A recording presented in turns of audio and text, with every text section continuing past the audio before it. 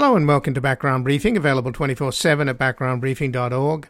I'm Ian Masters, and today we'll look into a number of stories and issues in the news. We'll begin with this one-year anniversary of Russia's war on Ukraine and speak with a reporter who has covered the war from the beginning and prior to that was a correspondent in Russia for more than a decade. Joining us is Simon Schuster, a reporter for Time magazine based in New York City by way of Moscow, Kyiv, and Berlin. He has previously covered Russia and the former Soviet Union for Reuters, the Associated Press, the Moscow Times, and Foreign Policy. His forthcoming book is The Fight is Here, Volodymyr Zelensky and the War in Ukraine, and we will discuss the extent to which claims of a Russian defeat are premature and concerns that there is still a lag in supplying arms to Ukraine and that there could be a steady erosion of support for Ukraine if the war drags on for years. Then we'll examine the Chinese peace proposal, which they are calling a position paper, that has been met with skepticism by the US and NATO, although President Zelensky welcomes it and hopes to meet later with Xi Jinping. Joining us is Gilbert Rosman, the Emeritus Musgrave Professor of Sociology at Princeton University and the Editor-in-Chief of the Assam Forum, a bi-monthly online journal on international relations in the Indo-Pacific region. He taught at Princeton from 1970 to 2013, specializing in the societies of China, Japan, Korea, and Russia, and he's the author of International Relations and Asia's Northern Tier, Sino-Russian Relations, and North Korea and Mongolia.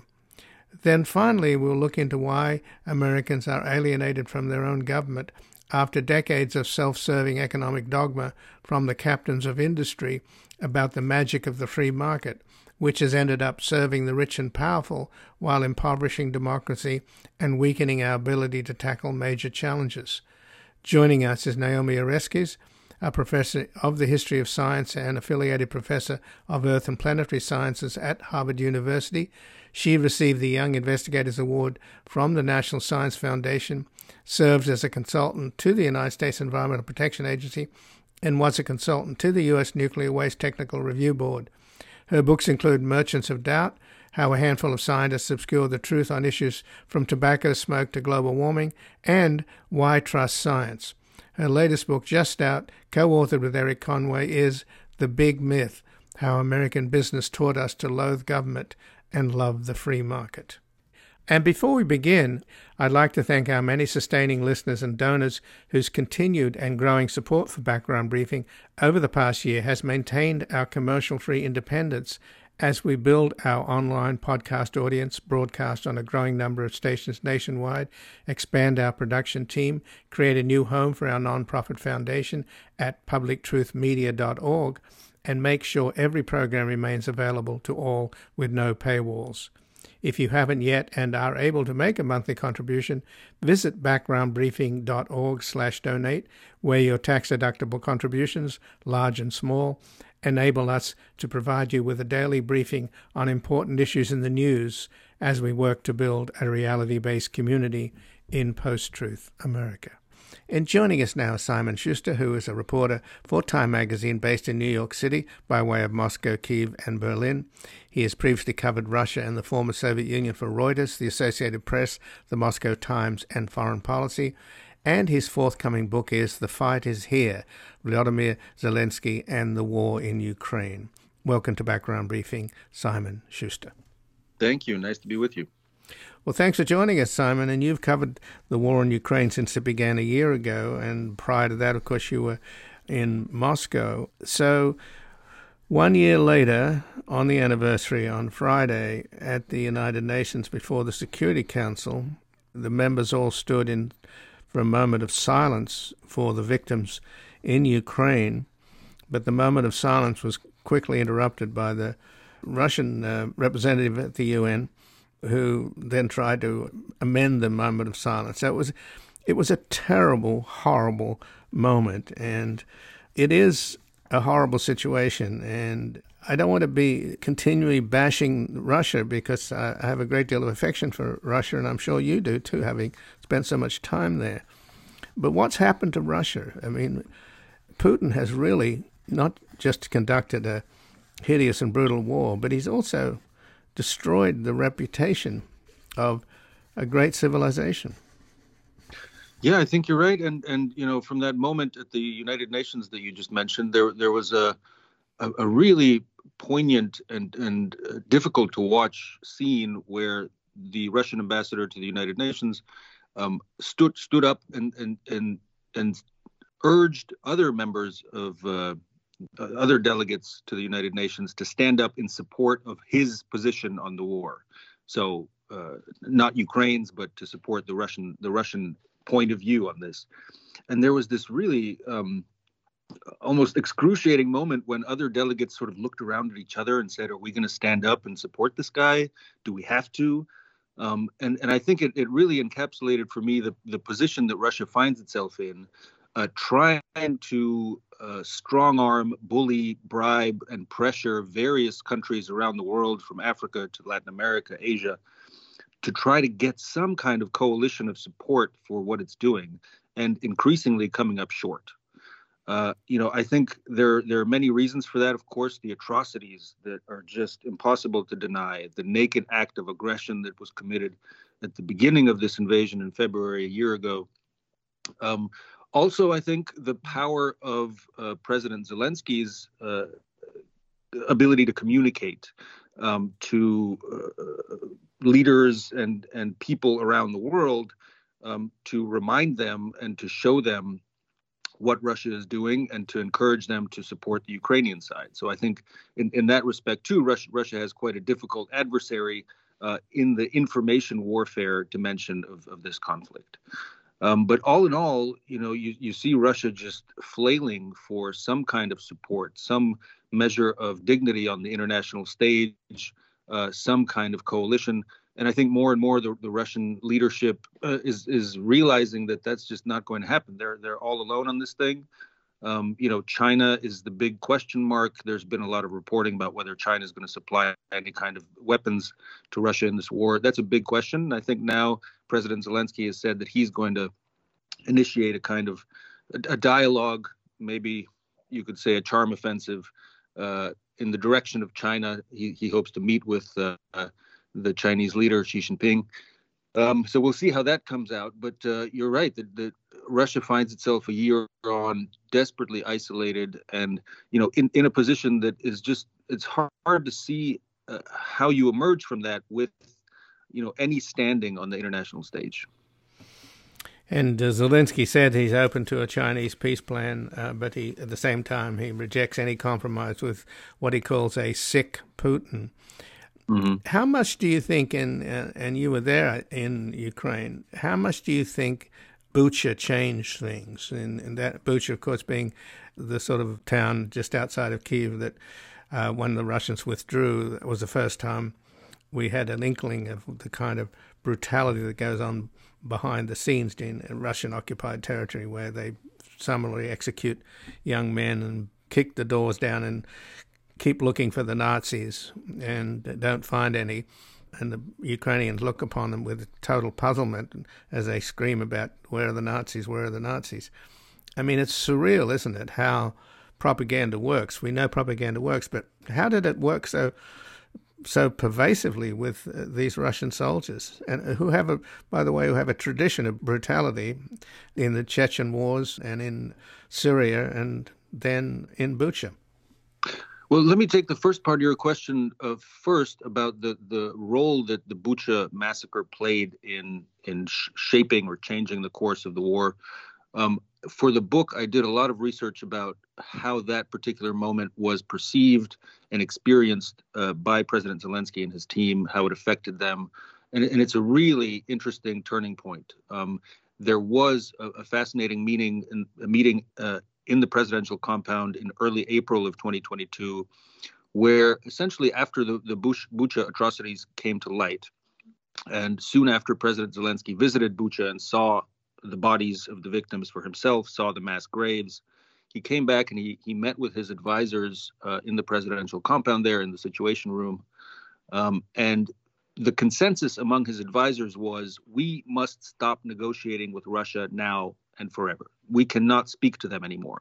At that point, the peace process, weak as it was, tentative as it was ongoing. but the advisors were saying, the negotiators on the Ukrainian side were saying, we have to stop now. That's it. We can't keep going in light of this. Interestingly, at that point, President Zelensky still told them, no, you have to carry on despite what's happening. If there's the slightest chance of reaching a peace deal, stopping this war through negotiations, we have to continue in spite of Bucha. So that was a really interesting point, and I think very revealing of President Zelensky's character and his determination in trying to find a peace, trying to stop the war earlier. Since then, I think he's more and more come to terms with the fact that there's just no negotiating with the Russians, and he's given up on that. So Bucha was interesting and illustrative in that way. In terms of the atrocities that were committed there, and whether they're connected to some tradition in the Russian armed forces, I spent some time in Bucha. I talked to the locals. I saw the sort of scenes of the crimes committed there. And what you had was essentially a complete breakdown in military discipline. It did not seem like, and investigators have not really found that there was a order given to annihilate the local population. That's what ended up happening, but it happened through a mix of blind rage on the part of the Russian soldiers, a total lack of discipline, horrific levels of drunkenness, where they were just looting all the liquor stores and drinking whatever they could find, including eau de cologne that they looted from people's homes and cleaning agents and so on. I mean, I would visit these sites of where the Russians were staying, their kind of makeshift garrisons in Bucha, and there were liquor bottles laying around everywhere among the artillery shells, spent artillery shells. So that kind of gives you a sense of what happened there and what these soldiers were doing and what they were thinking. They were essentially left to their own devices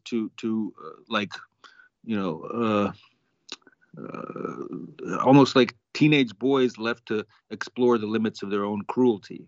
I don't mean to diminish their responsibility for what happened.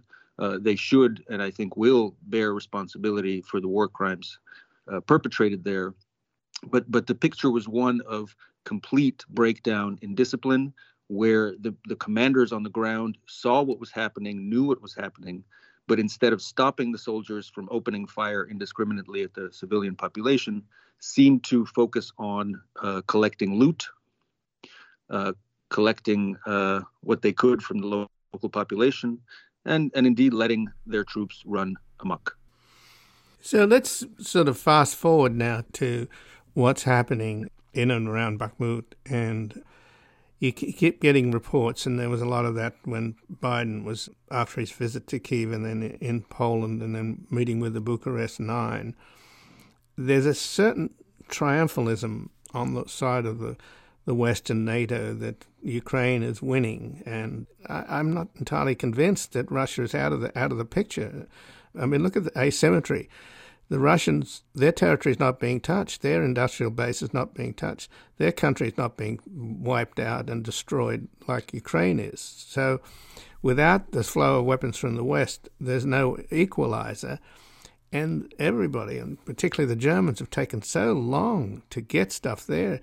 And one of the statistics I heard that was so alarming was that in terms of supply of ammunition is that Ukrainians in one day go through equal amount of 155 millimeter howitzer shells than American factories produce in a month. Yep. So are you convinced, Simon, that this optimism that we're hearing from everybody from the chairman of the Joint Chiefs to Biden himself, that the Ukrainians are winning or have almost won, do you buy that? Well, there's a couple ways to look at it. I mean, on the kind of more optimistic side, if you look at the initial goals that Russia was pursuing in Ukraine, I think it's fair to say that Ukraine has already won. It has, survived as a country. Its government and its president is still in place. It's carrying on the fight. But from the perspective of military leaders that I have interviewed, including the commander of the Ukrainian Armed Forces, General Valery Zaluzhny, they are not nearly as sanguine as some of the positions you hear from political leaders in Kyiv and in the West. One thing that General Zaluzhny told me is any kind of armistice, ceasefire, peace deal we may reach at some point through negotiations or however will only be a breather. It will only be a pause in the fighting to allow us to rearm and prepare for the next round of Russian attacks.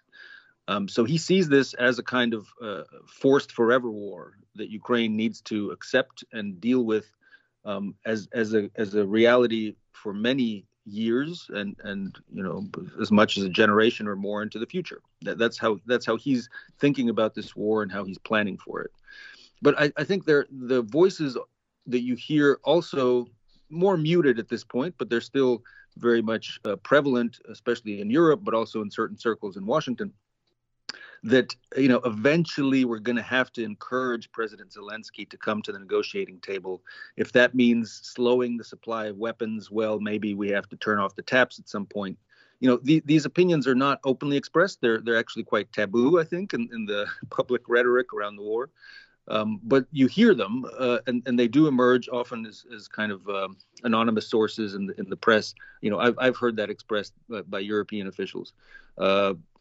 Donald Trump says it openly, and Donald Trump Jr. recently said that it's very easy to get a peace deal. You just stop providing all aid to Ukraine, and they'll be forced to negotiate.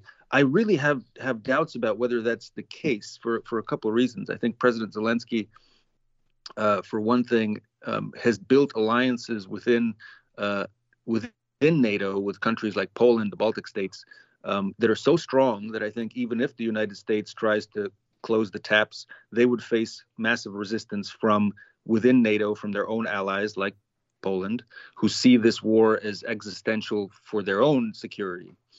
And on the second factor there, the kind of Zelensky factor, is that he has an amazing ability to communicate not only on the diplomatic level with his fellow leaders, heads of state, but with the people with the societies in allied countries, through their celebrities, through their universities, through their think tank communities. So he really has this broad-based, vertical and horizontal communication strategy that would make it politically difficult for a Western leader to try to pressure him to negotiate in that way. So I think we can't underestimate the agency that President Zelensky has in determining when and if Ukraine comes to the negotiating table and stops pursuing victory on the battlefield.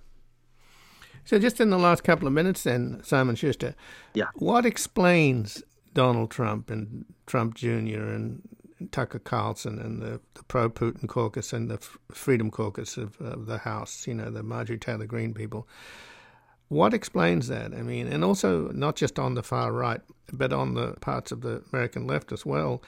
Obviously, people want peace. People are in favor of peace, but it's a cheap shot to be in favor of peace and want peace on Russia's terms, which is basically what most of the people on the left are arguing, that you just have to stop the war right now. And you're talking about the right wanting to pull the plug on the only leveler that the Ukrainians have, which is Western military aid. Yeah, I mean, that's a little bit outside my area of expertise. I'm very much focused my reporting on President Zelensky and his team, so less so on American politicians. But I think there is an element of contrarianism, where whatever the Biden administration is doing, the Republicans feel they need to offer a counterpoint, because it's hard for me to see any strategic logic to the idea that the United States needs to abandon Ukraine. It's so obvious to me that the American strategic interests in Europe and in the world are best served by continuing to support Ukraine. Even apart from the moral imperatives here, I think strategically it's obviously in the American interest. So it's hard for me to understand. I think it fits into some Trumpian Republican tropes of America first, of maybe tightening the purse strings when it comes to foreign entanglements and staying out of foreign wars. But I think the public in the United States, the support there remains strong. And I don't see on the Ukrainian side any intention to stop fighting on the battlefield. They're still very intent on pushing the front line as far as they can before they think about any kind of negotiations. So just in closing, then Zelensky's wanting to meet with Xi Jinping sounds encouraging. At least it's smart from his point of view to embrace it. Whether it'll work out or not is another matter, but that looks like the best hope we have, doesn't it? The other one being a complete defeat of Russia and a collapse of the Russian military, and I don't know that that's happening. Is it? I don't know. It's hard to gauge. I looked at the 12-point kind of peace plan, if you can call it that, in inverted commas, that China, through its foreign minister, delivered to the Ukrainian side. It doesn't look all that serious. There's certainly nothing groundbreaking there. And one thing that's conspicuously missing is any condemnation of the Russian invasion of Ukraine from the Chinese side. So I think there's an element of posturing from the Chinese side. I hate to think so, but it could be a way of masking a decision that the Chinese are preparing to make or may already have made to indeed provide weapons to the Russian side. And they're trying to counterbalance that with some kind of performative diplomacy. But we'll see. That's a bit of a pessimistic take. I don't know what the Chinese position is going to be going forward. It is encouraging that they're not so far siding with the Russians, at least openly and publicly.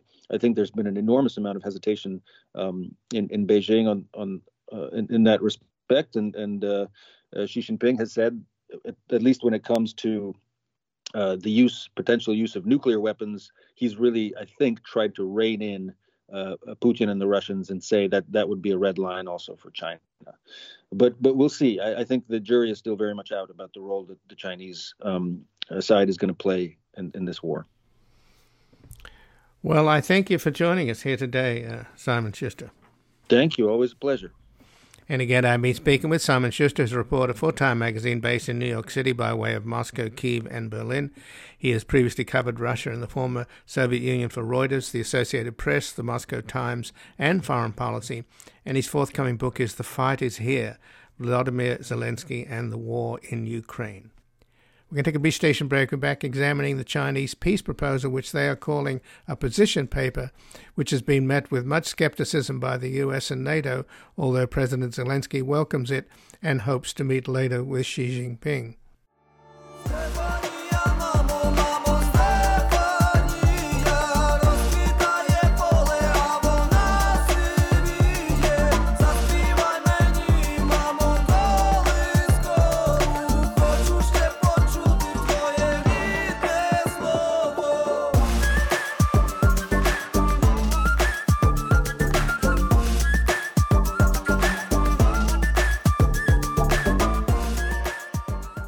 Welcome back. I'm Ian Masters, and this is Background Briefing, available 24/7 at backgroundbriefing.org. And joining us now is Gilbert Rosman, the Emeritus Musgrave Professor of Sociology at Princeton University and the Editor-in-Chief of the ASEAN Forum, a bi-monthly online journal of international relations in the Indo-Pacific region. He taught at Princeton from 1970 to 2013, specializing in the societies of China, Japan, Korea, and Russia. And he's the author of International Relations in Asia's Northern Tier, Sino-Russian Relations, and North Korea and Mongolia. Welcome to Background Briefing, Gilbert Rosman. I'm happy to join you. Well, thanks for joining us, Gilbert. And what do you make of China's peace plan for Ukraine? I don't think it's really a peace plan. I think it's a statement that China is going to change the way it's dealing with the war in Ukraine, that China now will be more active. It's really been trying to keep a low profile until now. And I think it's saying now China will be more consequential. But that, in my mind, means more actively supporting Russia and trying to figure out a way to bring this war to the kind of conclusion that China would find most satisfactory. And would that be also a conclusion that Russia would find satisfactory? Yes. If the worst outcome for China is if Russia loses and the United States is seen as winning, supporting Ukraine. The best outcome is either Russia actually wins, or you end up with a kind of ceasefire, amorphous situation. Russia can claim some degree of victory, and China can be pleased that it became more active in helping bring about that result. Well, of course, the Chinese are describing what they issued on Friday as a position paper, not as necessarily a peace plan. But it's my understanding is that the Chinese have never been happy with Putin in this war, because Putin apparently did not inform Xi Jinping about his plans for a full invasion of Ukraine when they met for the Beijing Olympics early in February, just before the war itself. And that's when Xi Jinping declared that the relationship with Russia has no limits. Is that your understanding? I think it's a little vague what Xi Jinping understood. There was already a widespread impression from U.S. intelligence, which China was given and China shared with Russia, that the war was going to be a big war and Russia was preparing to go in very soon after the Beijing Olympics, so that China would not be embarrassed by a war during the Olympics. But I don't think it's so important whether Putin told Xi exactly what he was going to do. More important is the idea that China, once the war began, decided that the outcome had to be more favorable to Russia than it turned out it was becoming. So what about China's concerns about trade with Europe, a big trading partner, and in effect the Chinese brand? I guess it gets to the point of who's in charge of China. Is the business lobby more powerful than the military lobby? It looks as if the military lobby is more powerful than the business lobby. We know that Xi Jinping comes out of the military and he's not well educated. His only degree is in ideology. So what's your bet? The business people have less influence than the military people, and therefore this is more of a cosmetic peace plan than a real one? I don't think the business community has had very strong leverage for a number of years. There have been a number of crackdowns, emphasis on party control over businesses, people purged. So I think the business community's losses have been coming for quite a while. The security community is very strong, but that doesn't mean that both don't matter. Xi Jinping is obviously concerned about the Chinese economy, and it's had some rough patches over the last year or so. So I think that Xi Jinping wants it both ways. And one of the purposes, apparently, of Wang Yi's travel in Europe was to try to reassure European countries that economic ties with China should be advancing. But they are pulling away from China right now in a variety of ways. And China is losing out, not just there, but in Asia, where there's increasing decoupling, moving certain kinds of investments out of China. So I think there's a price to be paid, but that's not high enough to change the overall course of Chinese foreign policy, and Xi Jinping's sense that he has to side with Russia. Russia is the most important strategic partner for China by far. So there's nothing then to the notion. There's been a long animus between the two countries, a lot of suspicion. At one point during the Cold War, the Russians approached the Americans with the idea of bombing the nuclear site at Lop Nor. So you have this very highly populated country, and then on the other side of the border, it's just virtually no population and enormous resources. So you don't think, Gilbert, that there's any sort of hidden agenda here, that China is not unhappy with Russia being weakened? The Sino-Russian relationship has improved pretty consistently, despite lots of strains, over 30 years. This is a long period of improving relationships. And the relationship between Xi Jinping and Putin has been going on for more than 10 years with a lot of positive vibes. Sure, they've had lots of tensions and strains over the last 10 years. But what matters much more to China is the relationship within the triangle of China, Russia, and the United States. And they do not want a weak Russia, one that could turn towards the U.S., or one that could be really resentful of China. And so I think they are keen on maintaining a positive, improving relationship with Russia, and they will not let this war interfere with that overall goal.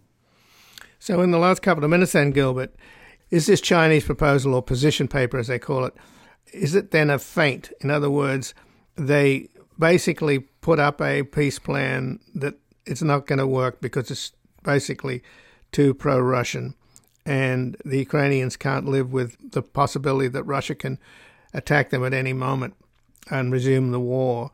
So, in other words, is this a prelude to offering a peace plan, having the West reject it, and then China then deciding, okay, well, you don't want my peace plan, I'm now going to start supplying arms to Russia? Well, there's a real possibility that this is part of a multi-stage strategy.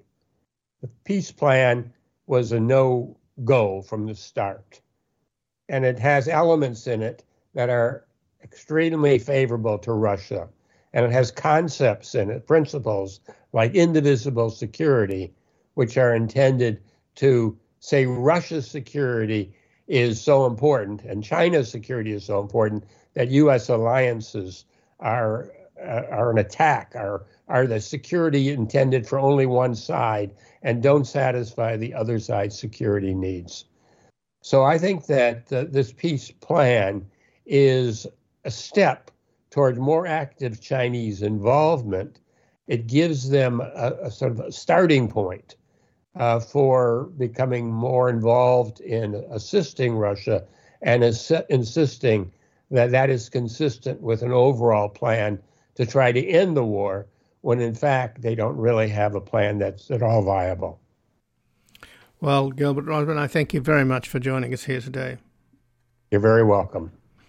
And again, I've been speaking with Gilbert Rosman, who's the Emeritus Musgrave Professor of Sociology at Princeton University and the Editor-in-Chief of the ASEAN Forum, a bi-monthly online journal on international relations in the Indo-Pacific region. He taught at Princeton from 1970 to 2013, specializing in the societies of China, Japan, Korea, and Russia. And he's the author of International Relations and Asia's Northern Tier, Sino-Russian Relations, and North Korea and Mongolia. We're going to take a brief station break and back looking into why Americans are alienated from their own government after decades of self-serving economic dogma from the captains of industry about the magic of the free market, which has ended up serving the rich and powerful while impoverishing democracy and weakening our ability to tackle major challenges. Well, everywhere is war. Miss a war. War in the east. War in the west. War up north. War down south. War, war. Rumors of a war.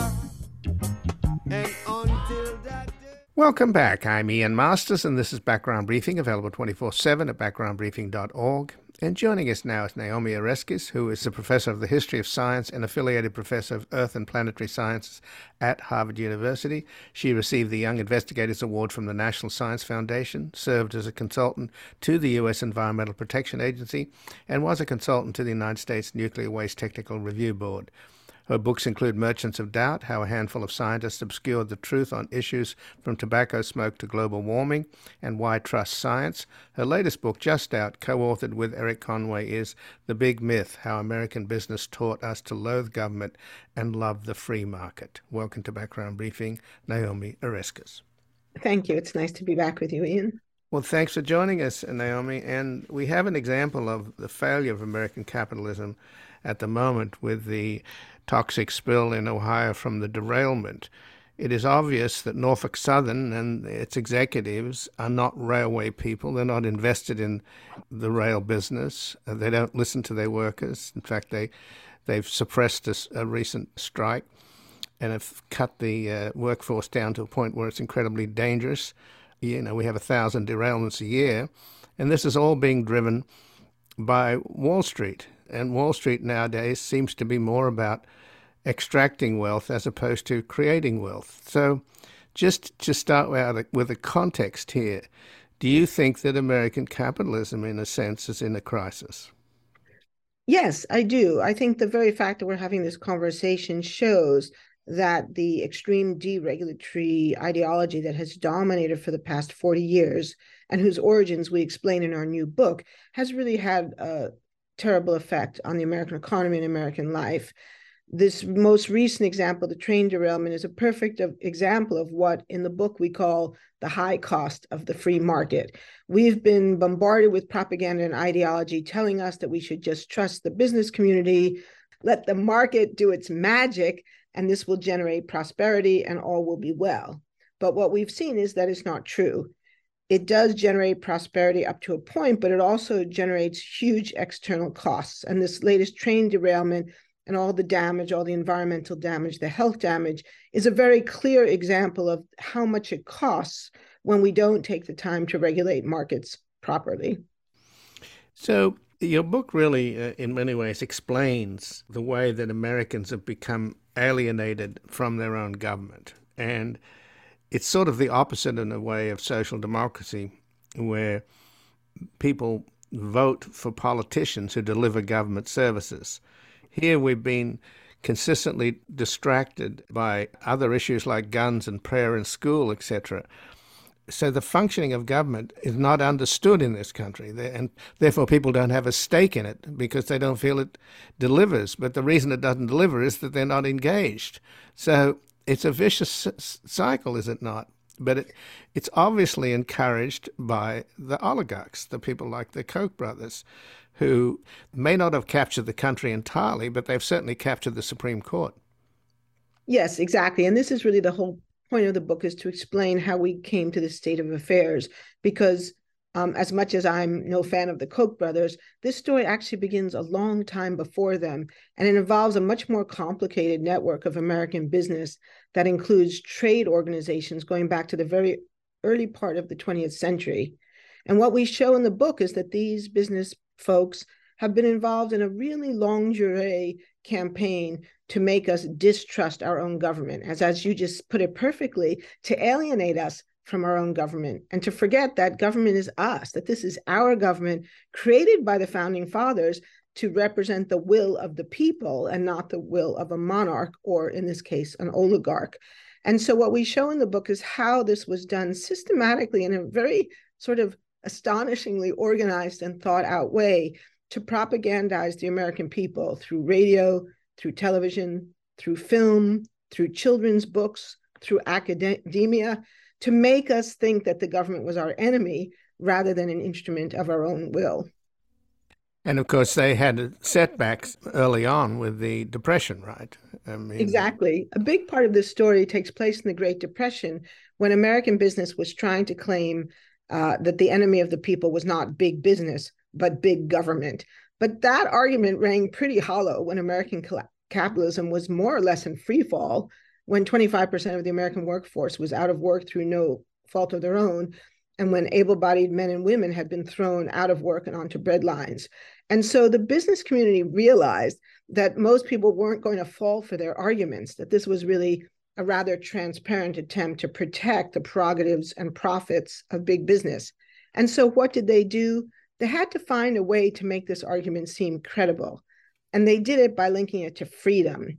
by claiming that if we allowed the government to become involved in the marketplace, whether it was limiting child labor or better regulating dangerous industries like the railroads, and the railroads are a really big part of this story. So it's very ironic, but in a way appropriate, that we're looking at yet again a deadly accident involving railroads. So they linked it to freedom, that we would lose our freedom. And they launched this propaganda campaign called the Tripod of Freedom, claiming that free enterprise was foundational to American democracy, something that was really a pure invention. I mean, free enterprise doesn't appear anywhere in the Constitution or the Bill of Rights, but by linking it to freedom, they thought they could get Americans on board. And there's a very telling document we found where one official at the National Association of Manufacturers, who are a key player in the story, say, look, we're not getting through to the American people, in part because they realize that this argument doesn't really hold water. So we have to link it to something that Americans hold dear, and that something is freedom. And in Merchants of Doubt, we showed how that exact same argument had been used in the 1970s, 80s, and 90s by the tobacco industry. And so what now we find is we can push that argument back even further to the 1930s. But ironically, we have reached a point now in America where freedom threatens life and liberty.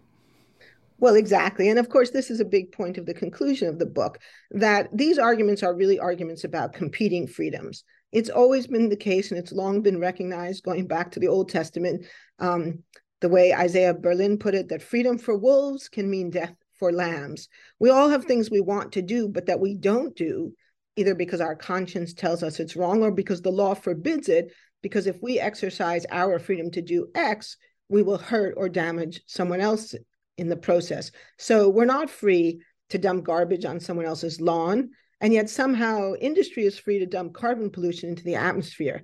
And so why do we allow the second and not the first? Well, in part because big business, American business and industry, has tried to persuade us that if we control pollution, that somehow we'll lose our freedoms.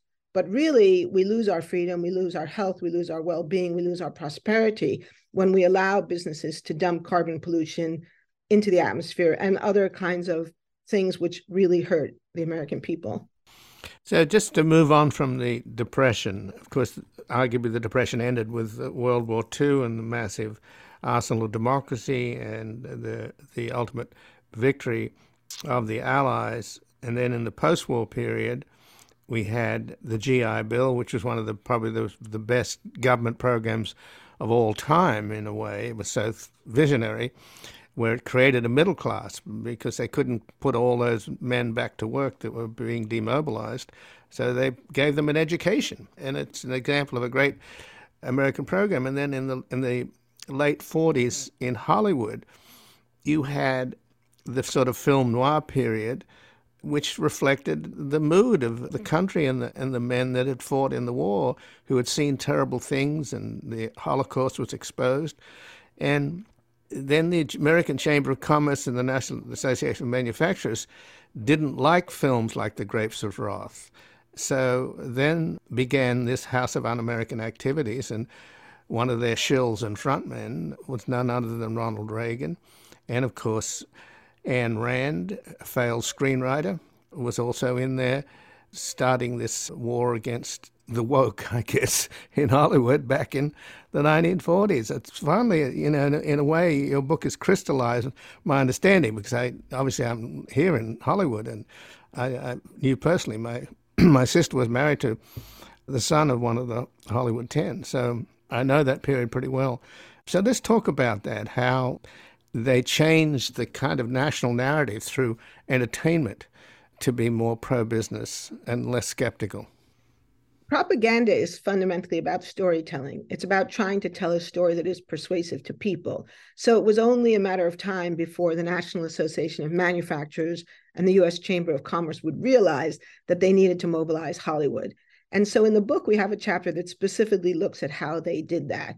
In the 1930s, as you just said, in the early 40s, there were a lot of films that looked critically at American capitalism, that looked at the roots of the Great Depression. Grapes of Wrath looked at police violence against workers and ordinary people. But Hollywood in the 1950s turns against that. And there's this great speech we discovered where Eric Johnston, the president of the Motion Pictures Association of America, who had previously come out of the U.S. Chamber of Commerce and had also been linked with a right-wing Christian movement called Spiritual Mobilization, makes a speech in which he declares there'll be no more grapes of wrath. And so Hollywood begins to develop censorship codes. And today we often think about censorship as being about sex, or, well, mostly about sex and nudity. But this censorship code was about the portrayal of capitalism. And the idea was that Hollywood should make films that portrayed American capitalism in a good light, that did not criticize the wealthy, that did not suggest that maybe the wealthy had got their wealth through untoward means, that didn't criticize bankers. And one of the astonishing things we found in this, doing this research, was who was the author of those censorship codes? It was Ayn Rand, the same libertarian philosopher who in her own work is espousing a philosophy of radical individual freedom, is working to deny freedom to screenwriters and directors and producers in Hollywood. And she ended up on Social Security, right? I don't even know, but I don't doubt it. I don't doubt it. Right. I mean, the hypocrisy of so many of these people who accept government largesse when it works for them and criticize it when it doesn't is pretty darn obvious. Well, it's happening now with Republican congressmen and senators taking credit for the infrastructure bill that's pouring money into their districts, and even which they all voted against. You know. I know, even more egregious and more deeply, deeply morally offensive if you listen to Sarah Huckabee Sanders' response to the State of the Union address. She took credit for the protection of the Little Rock Nine, the Black teenagers who fought for their freedom to go to school. The Little Rock Nine were defended by the federal government. It was the federal government that defended the freedom of those young people, not the state of Arkansas. The state of Arkansas, the governor tried to do everything he could to stop those young people from going to school. So there's tremendous amounts of revisionist history that take place. And we show that in the book as well, that the whole story of the tripod of freedom, the idea of big business as protector of American freedom is completely fabricated. I mean, it's just not even close to what actually has happened in American history. So let's talk for a minute, Naomi Oreskes, about Christian individualism, which morphed into Christian libertarianism and its influence in terms of market fundamentalism. So one of the most interesting things about this story is to see what people do when they are faced with facts that don't fit their ideology, what Al Gore famously called inconvenient truths. And so one of the most interesting of those involves Protestants in America in the 1930s. So in the 1930s, many mainline Protestants, many influential Protestant leaders felt that capitalism was really rather unchristian, that the idea that you just be left to fend for yourself or left to rely on private charity was unchristian. I mean, after all, think about it. The message of Jesus is a message of caring for and loving the poor. And so there were Protestant leaders in the 30s who argued that the government did have to do more to help people who were suffering during the Great Depression. This was a giant problem for the captains of industry who wanted to argue that the government should just stay out of the way and let business run things. So a group of business leaders led by J. Howard Pugh, the president of Sun Oil Company, later known as Sunoco, and also a leader in the American Association of Manufacturers, decides to fund an organization specifically designed to try to align American Christians with free market capitalism. It's called Spiritual Mobilization, and some of the things they did were truly amazing. So they created magazines with names like Christian Economics. They worked with people at seminaries to alter the syllabi in the training programs in seminaries to make the training more pro-capitalist, more pro-wealthy, to present wealthy people as people who had succeeded because of their dint of hard work, rather than the idea that they might have perhaps exploited laborers. And they funded pro-capitalist ministers, the two most famous being Billy Graham, who we know was highly influential, influenced Richard Nixon, and Norman Vincent Peale. Fun fact that we discovered in this, so Norman Vincent Peale, who's being funded by these right-wing pro-capitalist business executives, captains of industry, two of his parishioners were Mary and Fred Trump, and Norman Vincent Peale officiated at the first wedding of Donald Trump.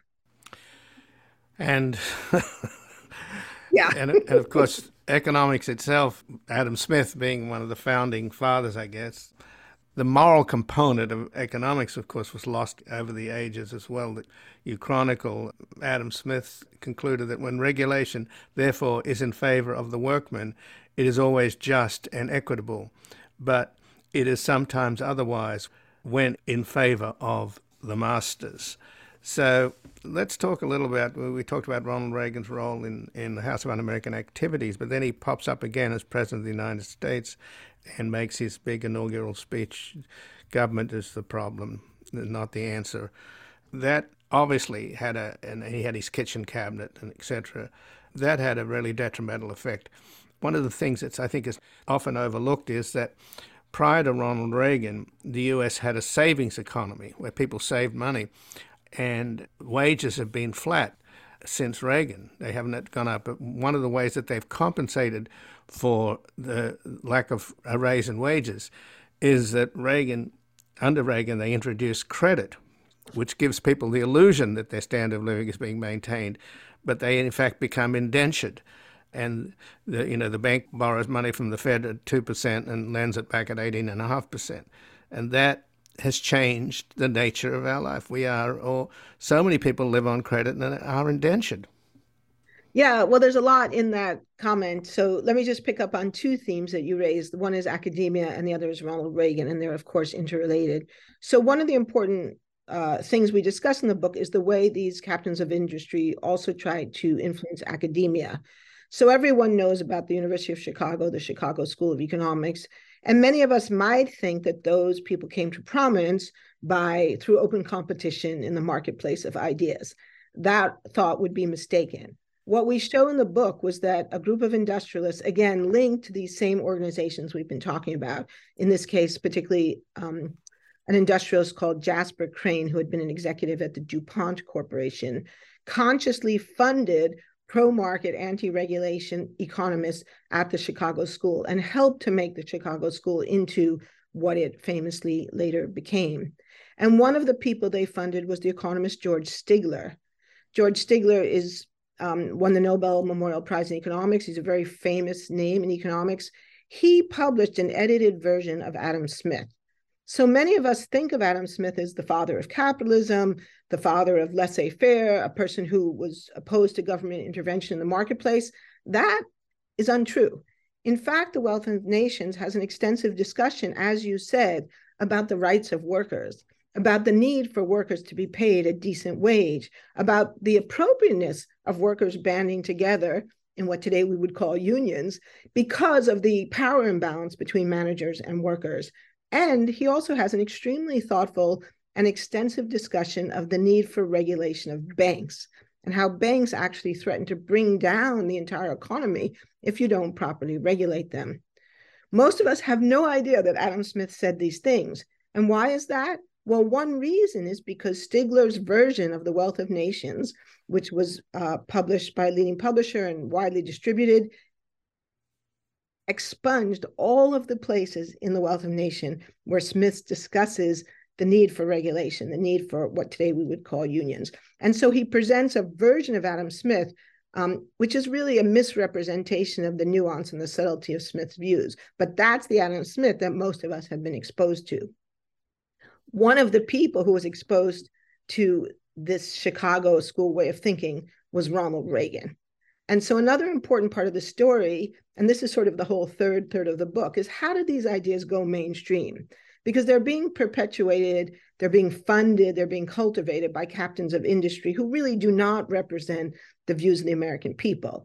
And public opinion polls consistently show that most Americans do want the government to protect workers, to protect the environment, to regulate unscrupulous business practices, and even to protect capitalism itself against monopoly. So how do these folks finally win the day? Well, a big part of the answer to that question is through Ronald Reagan. Most Americans know that before he was president of the United States, Ronald Reagan was an actor. What they don't know is that the transition that he went through from a pro-union, democratic, New Deal actor to an anti-government, anti-union Republican politician took place at the General Electric Corporation.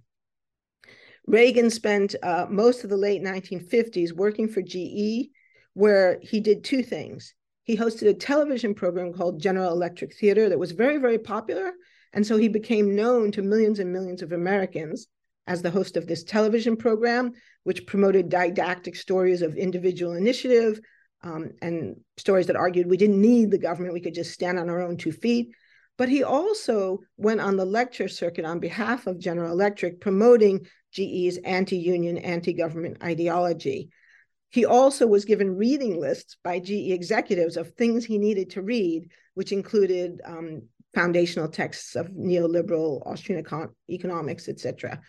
When he leaves GE, he leaves with a completely different ideology than he went in. He has a set of speeches that he has cultivated and honed working for General Electric, and he leaves with a set of powerful backers in corporate America who financed his run for political office, first as governor of California, and then later to run for president of the United States. So, Naomi Oreskes, just in the last minute then, freedom has to be recaptured. It's been appropriated and abused. And as I mentioned earlier, we are reaching a point in this country where freedom threatens life and liberty. You know, you're free to have a gun, but you're not free to go to a mall or a theater or a church without the possibility of being shot by some madman with a military-style weapon. So just in the last minute, let's talk a little bit about how, I mean, who can do it? The Democratic Party, the American people? They've got to reclaim freedom. Absolutely. And if we were on television, I would be wearing my American flag pin. I think progressives and liberals have made a big mistake by allowing the right wing to capture the ideology of freedom. Freedom, as you say, is a really complex notion. Philosophers since Plato have worried about competing freedoms and how we find the right balance. And I think it's pretty clear that in the United States today, we do not have the right balance.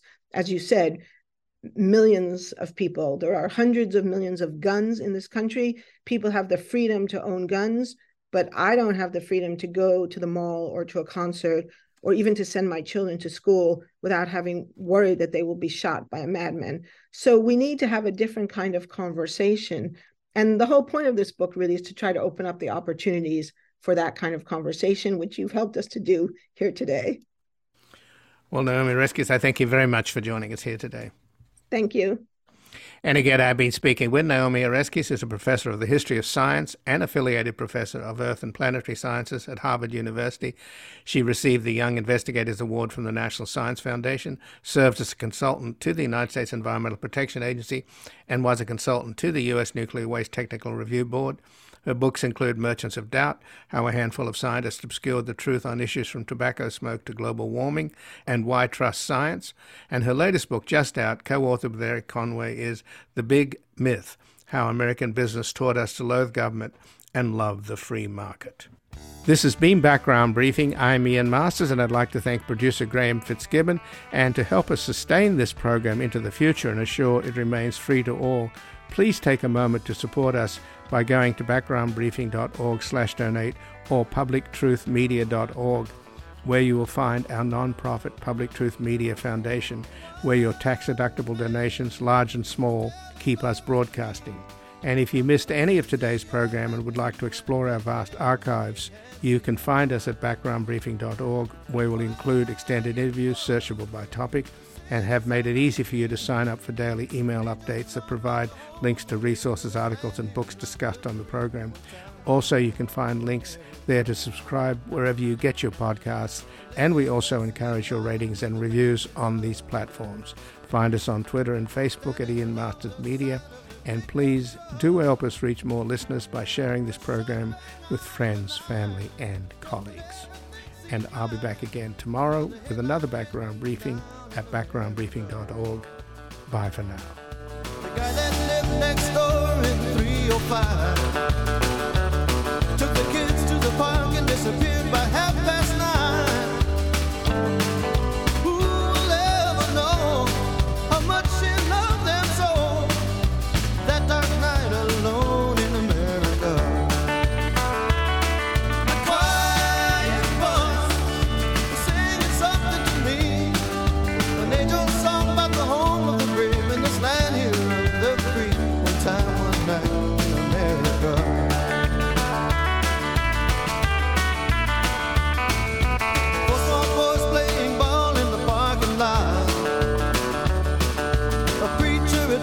the other became a car. A car skidded into the rain, making the last little one to say, one more light goes out